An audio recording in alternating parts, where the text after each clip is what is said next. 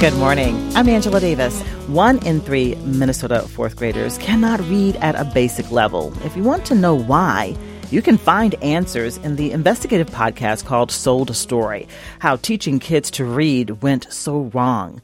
The podcast was produced by American Public Media and released last fall. It's received national attention and award recognition, and as the movement to reform reading instruction gathers momentum across the country.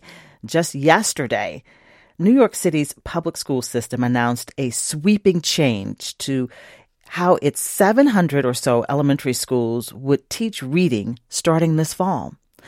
The Sold a Story podcast explains so much about why kids in school are having a hard time learning how to read and why so many are below grade level and have been for a long time. So this morning, I'm really happy to have the podcast producer and host joining me to talk about the amazing response to the series. She's joining us from Washington, D.C., Emily Hanford. Emily is a senior producer and correspondent with American Public Media, a longtime education reporter. Welcome back to the program, Emily.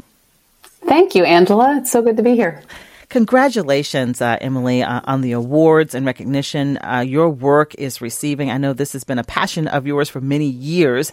You won the Long-Form Journalism and Audio Award from Investigative Reporters and Editors Incorporated, and the Sold a Story podcast was also nominated for a Peabody Award. Quite an honor. So first of all, how are you feeling about all of this, Emily? Well, it's certainly gratifying when you've worked really hard on something for it to make a difference. You know, as journalists, I guess that's the point. That's why we're doing what we're doing. But it is rare for a story to have this kind of impact. So I'm feeling gratitude about that. I'm feeling good about that. There's also, it's a big, messy world out there, right? And so now all kinds of schools and school systems and entire states are trying to reform how they teach reading. And it's going to be interesting to watch, and there's going to be, I hope a lot of successes, but this is a difficult, complex thing to do. So I'm sure it's not all going to go well. So it'll just be interesting to see how it all turns out. And I'm hoping to be able to document that over the next few years. Yeah. You've really ignited something and started some new conversations on something that's been debated for a long time. Now, when you joined me on the show after your podcast came out last October, you were already getting a lot of feedback, a lot of response from people, parents, teachers, all kinds of folks. Why do you think that reporting about reading instruction really struck such a nerve? It's a good question, and it's something I think about a lot. I think the first thing I'll say is that the conversation that's happening now nationally wouldn't be happening if it weren't for parent advocates who've been drawing attention to this for quite a long time. There's been a very passionate and effective movement of parents of kids with dyslexia in particular. So those are the kids that really have the hardest time when schools aren't really teaching kids how to read in ways that we know work, that line up with what we know about how people actually learn. So I think that the parents really set the table, and they have been getting changes and getting legislation focused a lot on dyslexia over the last 10 or 15 years. And I think the reporting has helped to connect some dots for people, to help people understand the connections between why some kids are struggling so much, but how that is still impacting a lot of kids. So there's a much wider swath of children who really could be doing much better if schools were teaching in a different way. And so I think the podcast in particular has started to reach a very large general audience of people whose kids aren't struggling with reading, whose kids are doing fine, who don't even have kids in public school, but who are listening to this and saying, oh yeah, this is something I should pay attention to. That something's not right, and we can't. Something's not right. Yeah, we cannot choose. We can't continue to choose not to take action. And so I know it's difficult to summarize all the findings in the series about the difficulties of teaching kids to read, the challenges, but also what science shows. And so, and just a couple of seconds here. Can you give us an overview of what you found in your reporting that really, stands out? How do you describe it to people? It's really about one very small idea, and I think it's important for people to understand this. When people think about reading, they often think about phonics.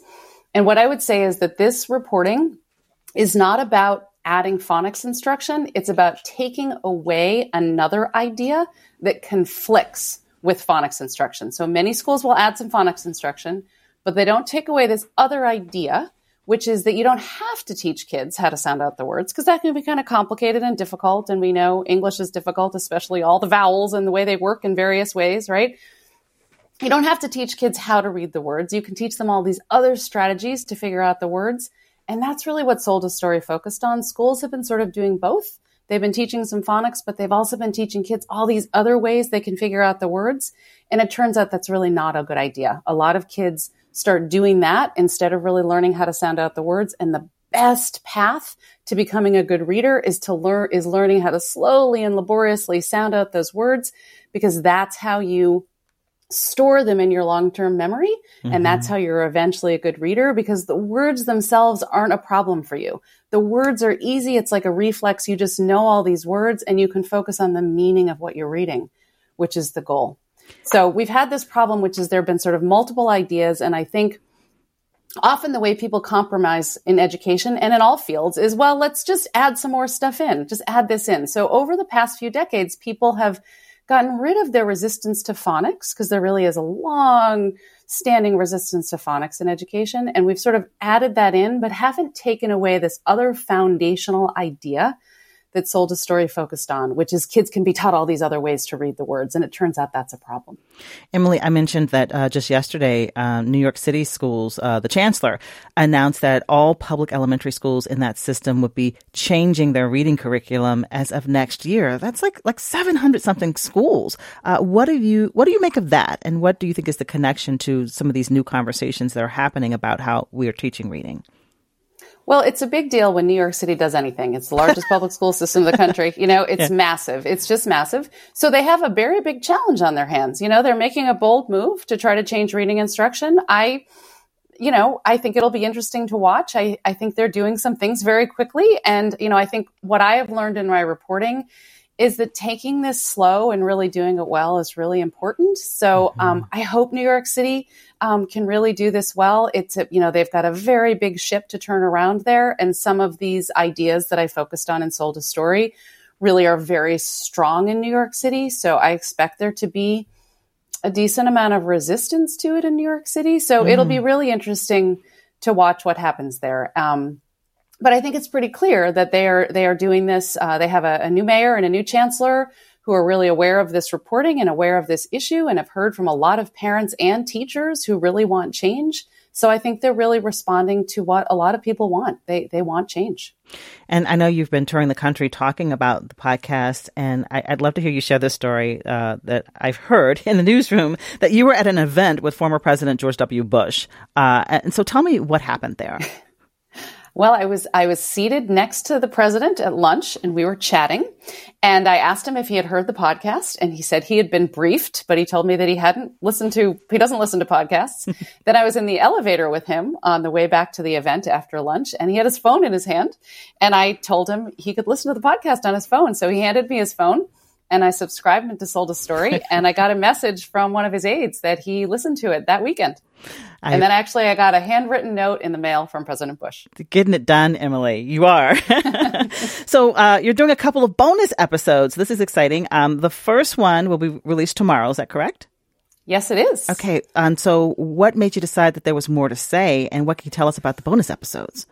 Well, we just got a lot of response in our email inbox and our voicemails, online and op-eds. There was just a lot of response, as we've been talking about, and a lot came from listeners, and most of what we heard were their stories. Mm-hmm. So people wrote in and called in and told us their stories. So the first episode is really that. It's just what we heard from listeners, who we heard from, and then there's going to be an episode next week. Emily, were some of them teachers, or were there some of them students who had struggled with reading? Yeah, so the largest group of people we heard from were teachers. And then parents were next, but teachers by far were the most to respond. And we heard from kids. We heard from quite a few kids, and it was really moving to get notes from kids. And again, where do we find the bonus episodes? Where do we find Sold a Story podcast if we're like former President George W. Bush? How do we listen to this? Well, if you're former President George Bush, you don't listen to podcasts. But if you listen to podcasts, you have a favorite podcast app, you can go on and just search Sold a Story. You can also find it on our website, soldastory.org, and you can listen right there online or listen on your favorite podcast app, and it'll be in the feeds tomorrow morning. Oh, I love it. I am a great fan of your work, and I appreciate all that you're doing that will continue to have an impact for decades. We've been talking with Emily Hanford, the host and producer of Sold a Story. Thank you so much for joining us today. Thank you so much for having me. All right, a reminder again, if you missed Sold a Story, you can find it wherever you get your podcasts, and you can listen to a 3-hour radio version of the series right here on NPR News on Memorial Day. And that is, of course, on Monday, May 29th. It'll be on the radio from 9 a.m. to noon on Memorial Day.